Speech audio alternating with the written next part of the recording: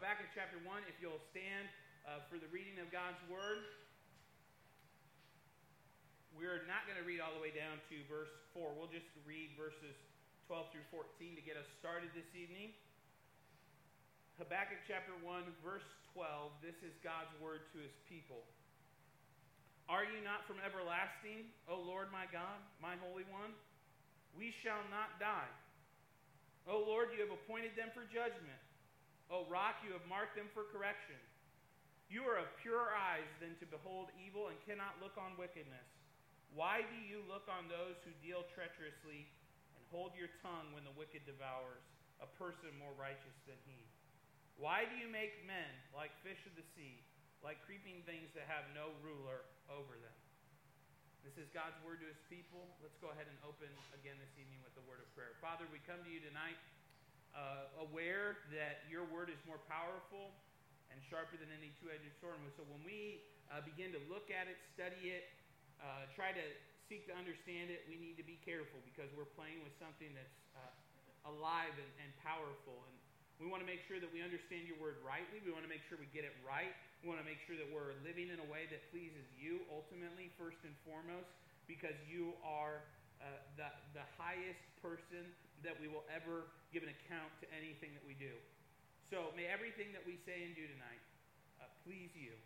May you be honored. May you be exalted. And may we leave here changed to be more like you.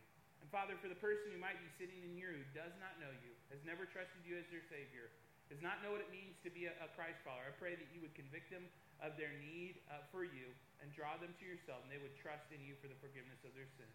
We ask all these things in your Son's name. Amen. You can be seated. We often struggle to reconcile difficult truths together. This means that at times we're going to ask hard questions. Sometimes, though, these hard truths can be silly questions that seem to live on opposite sides of the spectrum. They seem to not be something to reconcile with. Some baseball fans may wonder how to reconcile the truth with the fact that for so long the Chicago Cubs were one of the worst baseball teams in the world, and for some reason in 2016 the Lord allowed them to win a World Series. And now He sent them back into exile. So it's kind of like the nation of Israel is the Chicago Cubs maybe.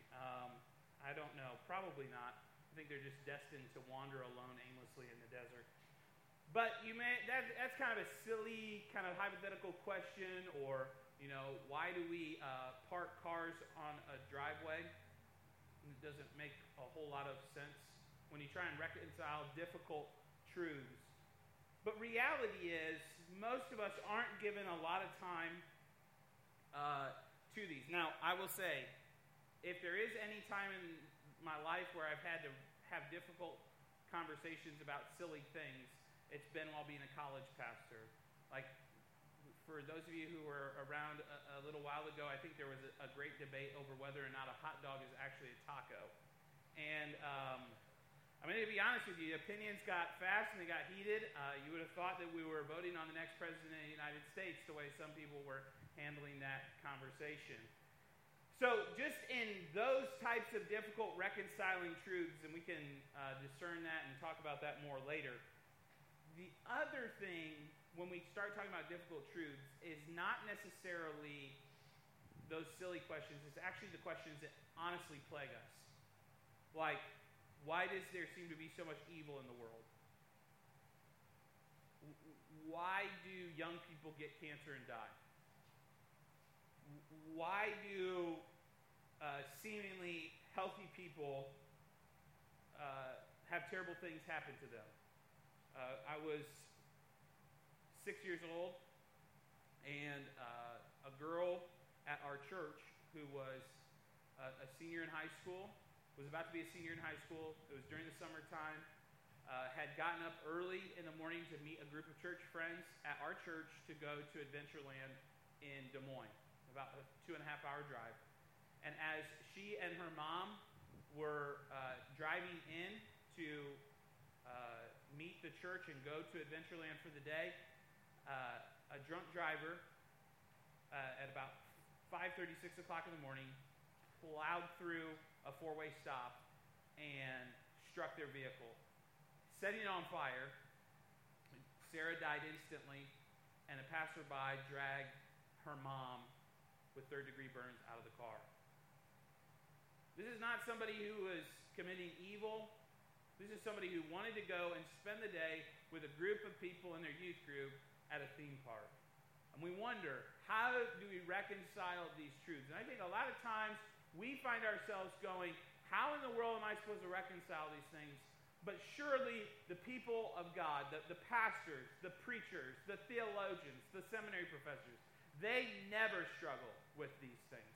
It never causes them any doubt. It never causes them any worry. It never affects them. These religious people have it together.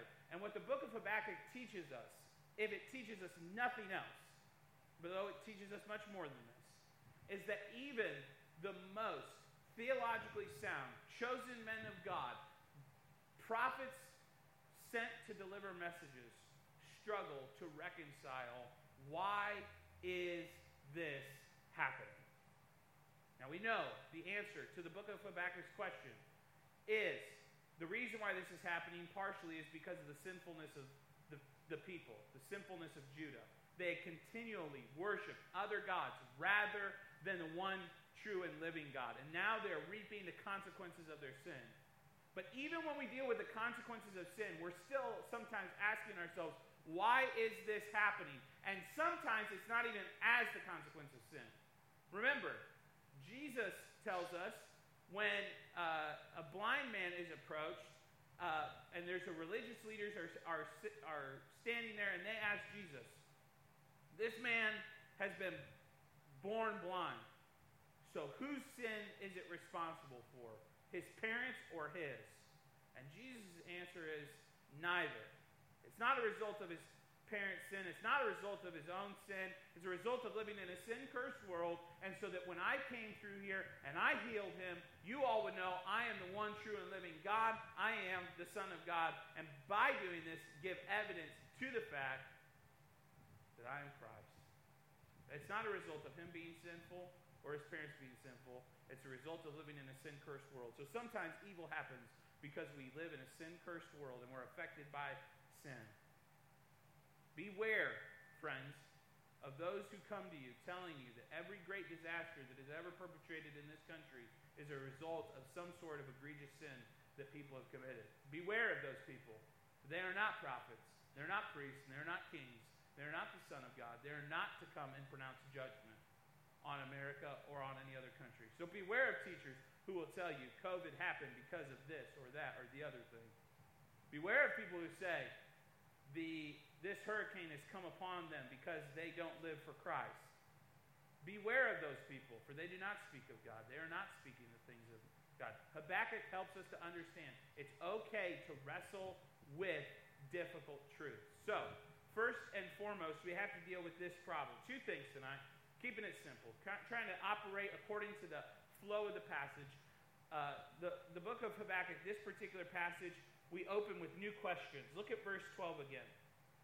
Are you not from everlasting, O Lord, my God, my Holy One? We shall not die. O Lord, you have appointed them for judgment. O Rock, you have marked them for correction. You are of purer eyes than to behold evil, and cannot look on wickedness. Why do you look on those who deal treacherously and hold your tongue when the wicked devours a person more righteous than he? Habakkuk opens this particular section of questioning by going and questioning God's character. He says at the beginning of verse 12, are you not from everlasting, O Lord my God, my Holy One? In other words, through my life, God, I have been told and I have believed these truths about who you are. I have believed in who you are and who you claim to be and who you say you are. Even though all of these things swirl around us. Babylonians are closing in. But aren't you supposed to be this way? Aren't you supposed to be from everlasting? But then notice what he does. he follows that question with a statement. He questions who God is and then reminds himself of who God is. He says, we shall not die. In other words, God is sovereign over this. He's watching over us. Even though this judgment is going to be pronounced on us, even though we're going to experience these difficult things, God is still sovereignly in control. We look at verse 13, and we see Habakkuk saying this about God. He affirms the truthfulness of who God is.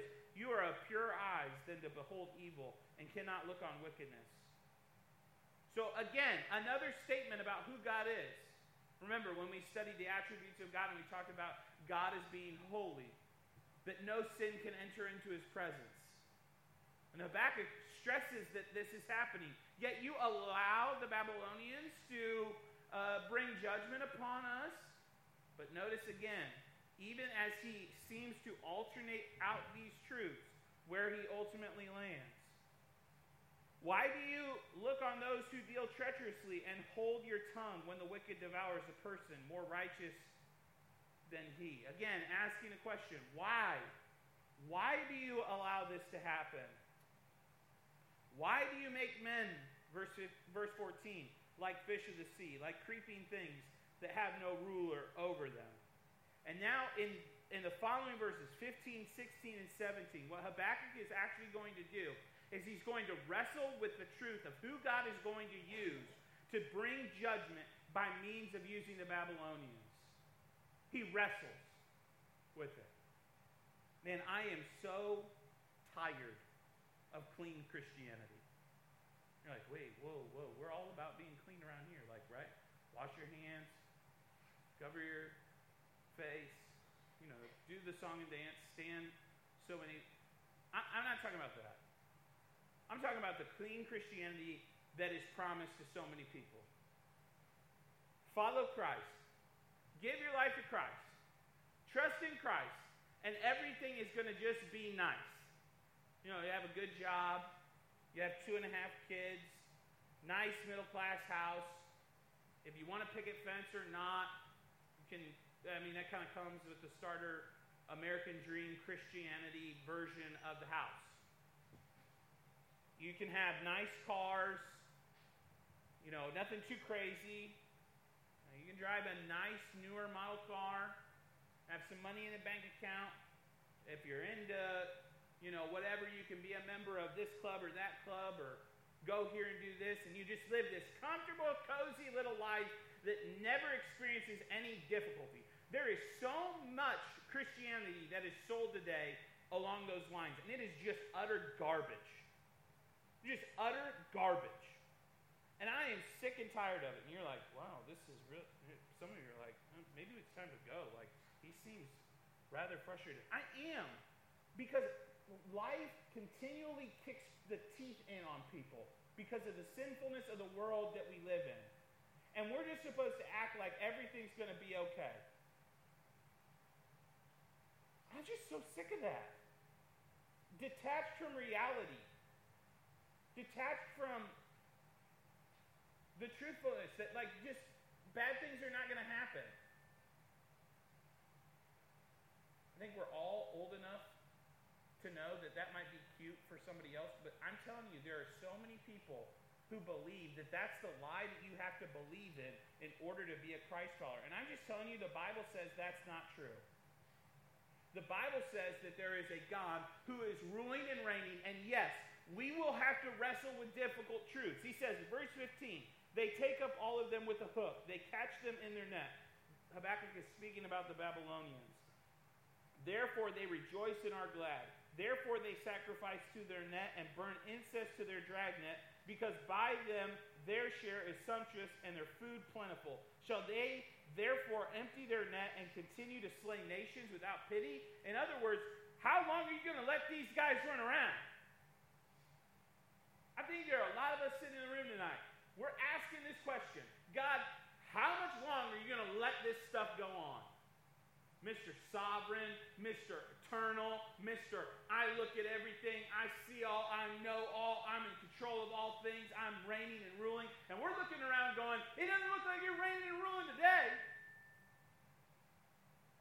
I am so sick of Christians who will not own that that is what they feel. I'm not saying that emotions should run your life.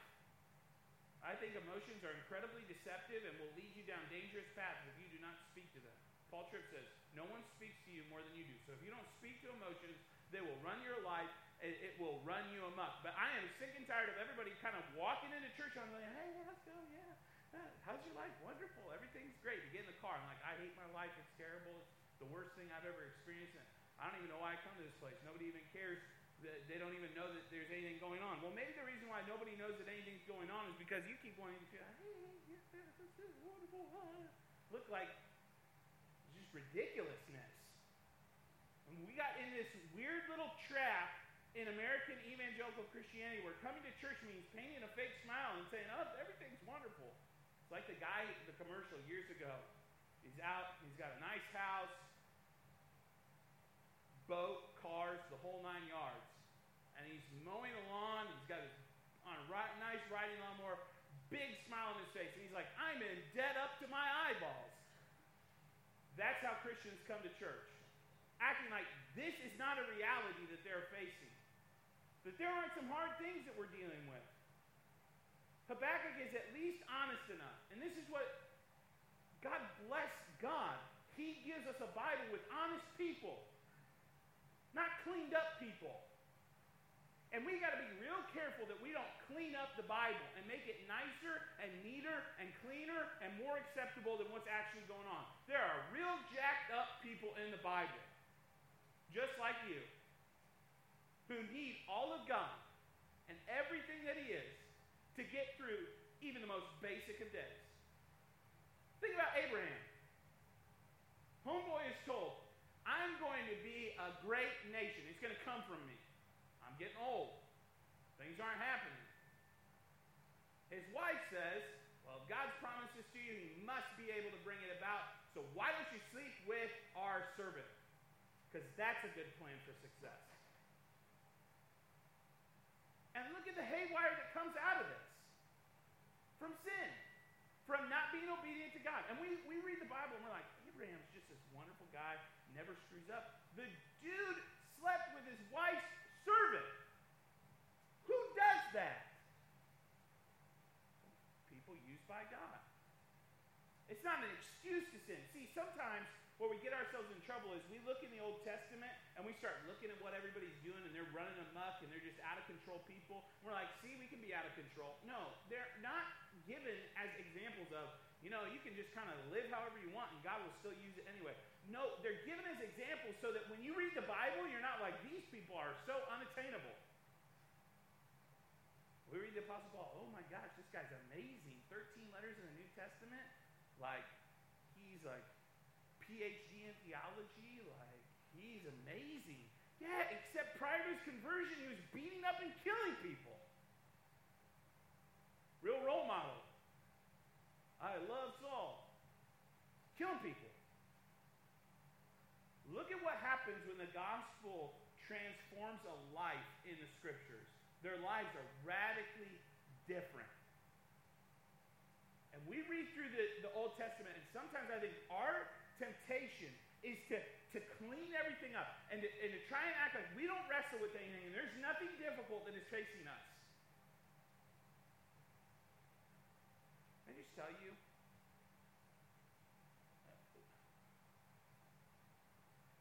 The Church of Jesus Christ is a safe space. And I don't mean a safe space where you're not confronted with any difficult truths. That's what safe space in 2020 has come to mean. This is a safe space in the fact that Christ tells all you who are weary and burdened, come to me and I will give you rest. This is a safe space to know I can deal with the difficult things of life. And there are people around who will bear every burden and fulfill the law of Christ. This is a safe space where you can ask questions. And not just, can God create a burrito so hot that He Himself cannot touch it questions. but the actual legitimate questions that are plaguing your life. This is a place where it's okay to wrestle with what's going on and not be judged for asking a question that might be difficult to answer. Our college ministry exists for college students of every shape, size, color, and creed who may or may not get what it means to follow Christ and may have a ton of questions about what it means to follow Christ. And if we're not careful, this becomes this cute little clean place where any of the hard college students are like, yeah, we'll deal with you on campus. Don't bring that stuff here. No, bring it on. Let's deal with the hard stuff that's facing us.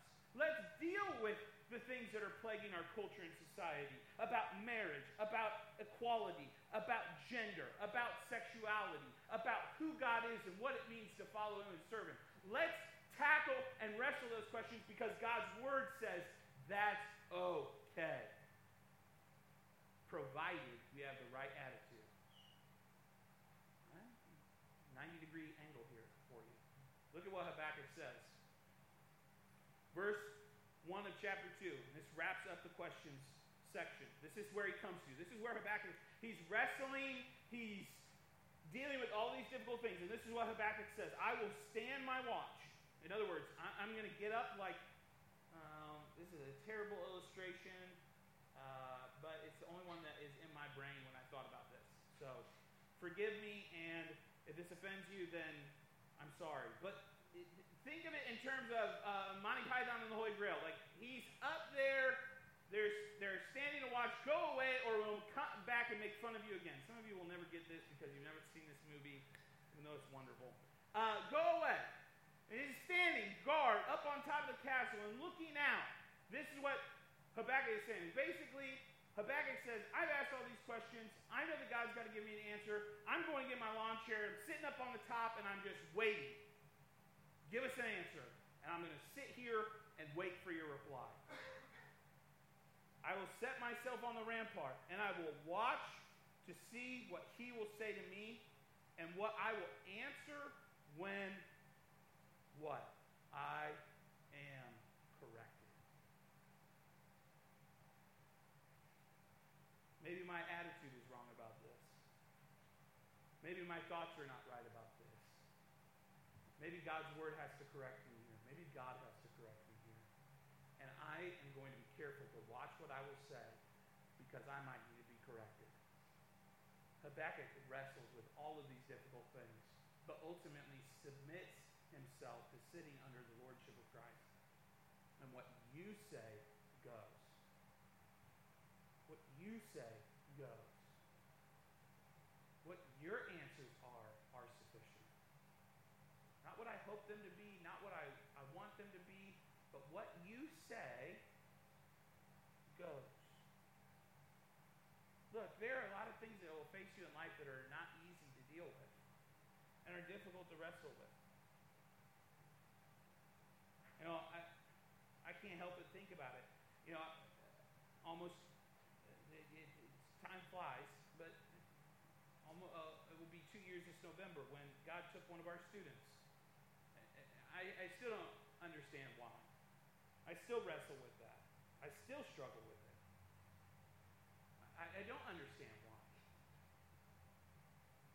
You know, we wrestled for 2.5, 3.5 years to even let people in on the inside of why God wasn't going to allow us to have our own biological children. Because he had our children marked out before us, and he had a way of them coming to us. One that's difficult still to reconcile, and one that we've been granted to know the answer to. Harper's the answer to that question. This is your child. This is your kid. This is the way we wanted your family to start. That's an answer. You're not always given that answer. And just like Justin, who was taken from us seemingly too early, we're not given the answer of why that's allowed to happen.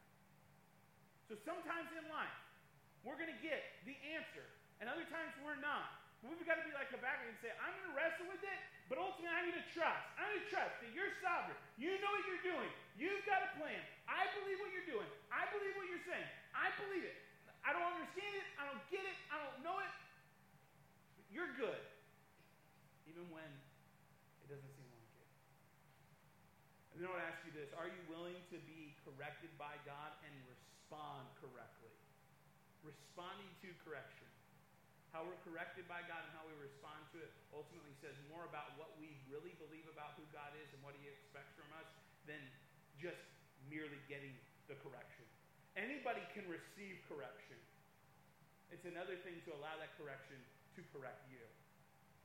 There are a lot of people who are like, yeah, I'm open to the Lord rebuking me and changing me and molding me into the image of Christ. They even pray it. But then when it comes around in time to implement the changes that God is expecting, they're like, no, I'm not doing that. That's not what I signed up for. So ultimately, here's the response. We read in verses 2 through 4, and this is the second point. And it's a shorter point because it's a simpler statement. It's a call to wait. It's a call to wait. Then the Lord answered me and said, write the vision and make it plain on tablets. Habakkuk said, we've gone through this before. That he may run who reads it. For the vision is yet for an appointed time, but at the end of it, it will speak, and it will not lie. Though it tarries, wait for it, because it will surely come. It will not tarry. Behold the proud, his soul is not upright in him, but the just shall live by his faith. So Habakkuk spends the better part of those verses questioning, ultimately arrives at a point where he's willing to be corrected, and the Lord responds with a different direction. Wait for the appointed time, because it'll come. It will come. And ultimately what has to happen here is something that we all wrestle with if we're honest. We can all be honest, even if we don't raise our hands or fill out a survey, we can all honestly say that this is difficult. The confidence that Habakkuk must show is in the Lord and in his timing and in his ways. We claim to have confidence in God and his ways, but more often than not, we get upset with the timing when it doesn't go our way. Notice verse 4 here. Proud people have no standing before God because they trust in themselves. They wait in themselves. The just, however, or Christ followers, trust in God and live by their faith in him. Some of you are like, I did not. The first half of this was bad, and now this is even worse. The first part is, I've got to be okay, even when I wrestle with ultimately allowing God to correct and change and mold me and make me into his image. I've got to be okay with that, even when I don't and can't reconcile difficult truths. But then the doubling down is even more difficult. You've got to trust and wait in God and his timing, in his ways. Habakkuk wants an immediate answer.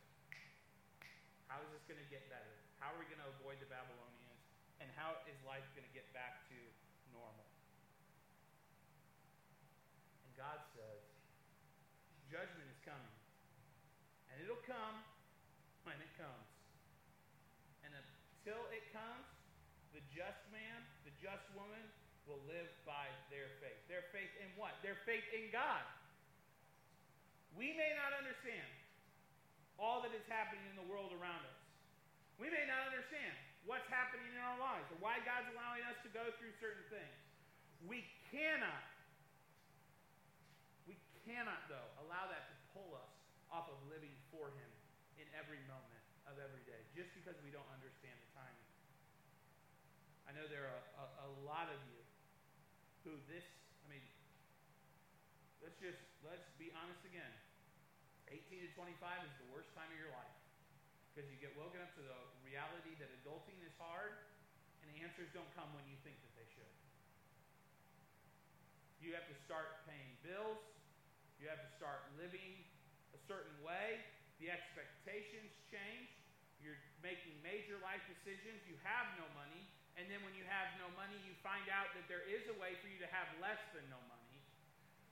It's just called college. It's just one big racket to take away the lack of money that you already lacked in lacking money.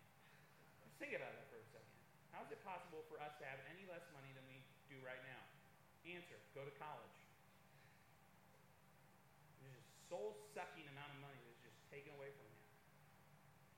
then you're like, I'm broke, have no money, actually owe more than anything that I have and worth. I'm actually worth more not living than I am alive. And I see somebody that is fairly attractive, and maybe together, the two of us who have nothing and less than nothing, and both are worth combined more than dead than we are alive, can somehow eke out an existence together on nothing. That's why we often tell people, if you wait until you can financially afford to be married or have kids, you will be neither a parent nor married. It's just true. We trust in God's timing to bring about these things because we know that in trusting Him to provide all things, He is working everything out for our ultimate good. And even though this is difficult, and guys, I just want to maybe it's the Lord's providence and kindness to you in the midst of these days that we're going to go away for a week so Paul can come in and preach something just maybe a little bit brighter, because if you think that things are going to get brighter at this point, in chapter 2, they're not. We're about to experience 5 woe oracles, and you can look up what that is on your own time. It's not pleasant, it's not good, and it's not, oh, bright and cheery and wonderful. God's like, here's some rainbows and unicorns. No.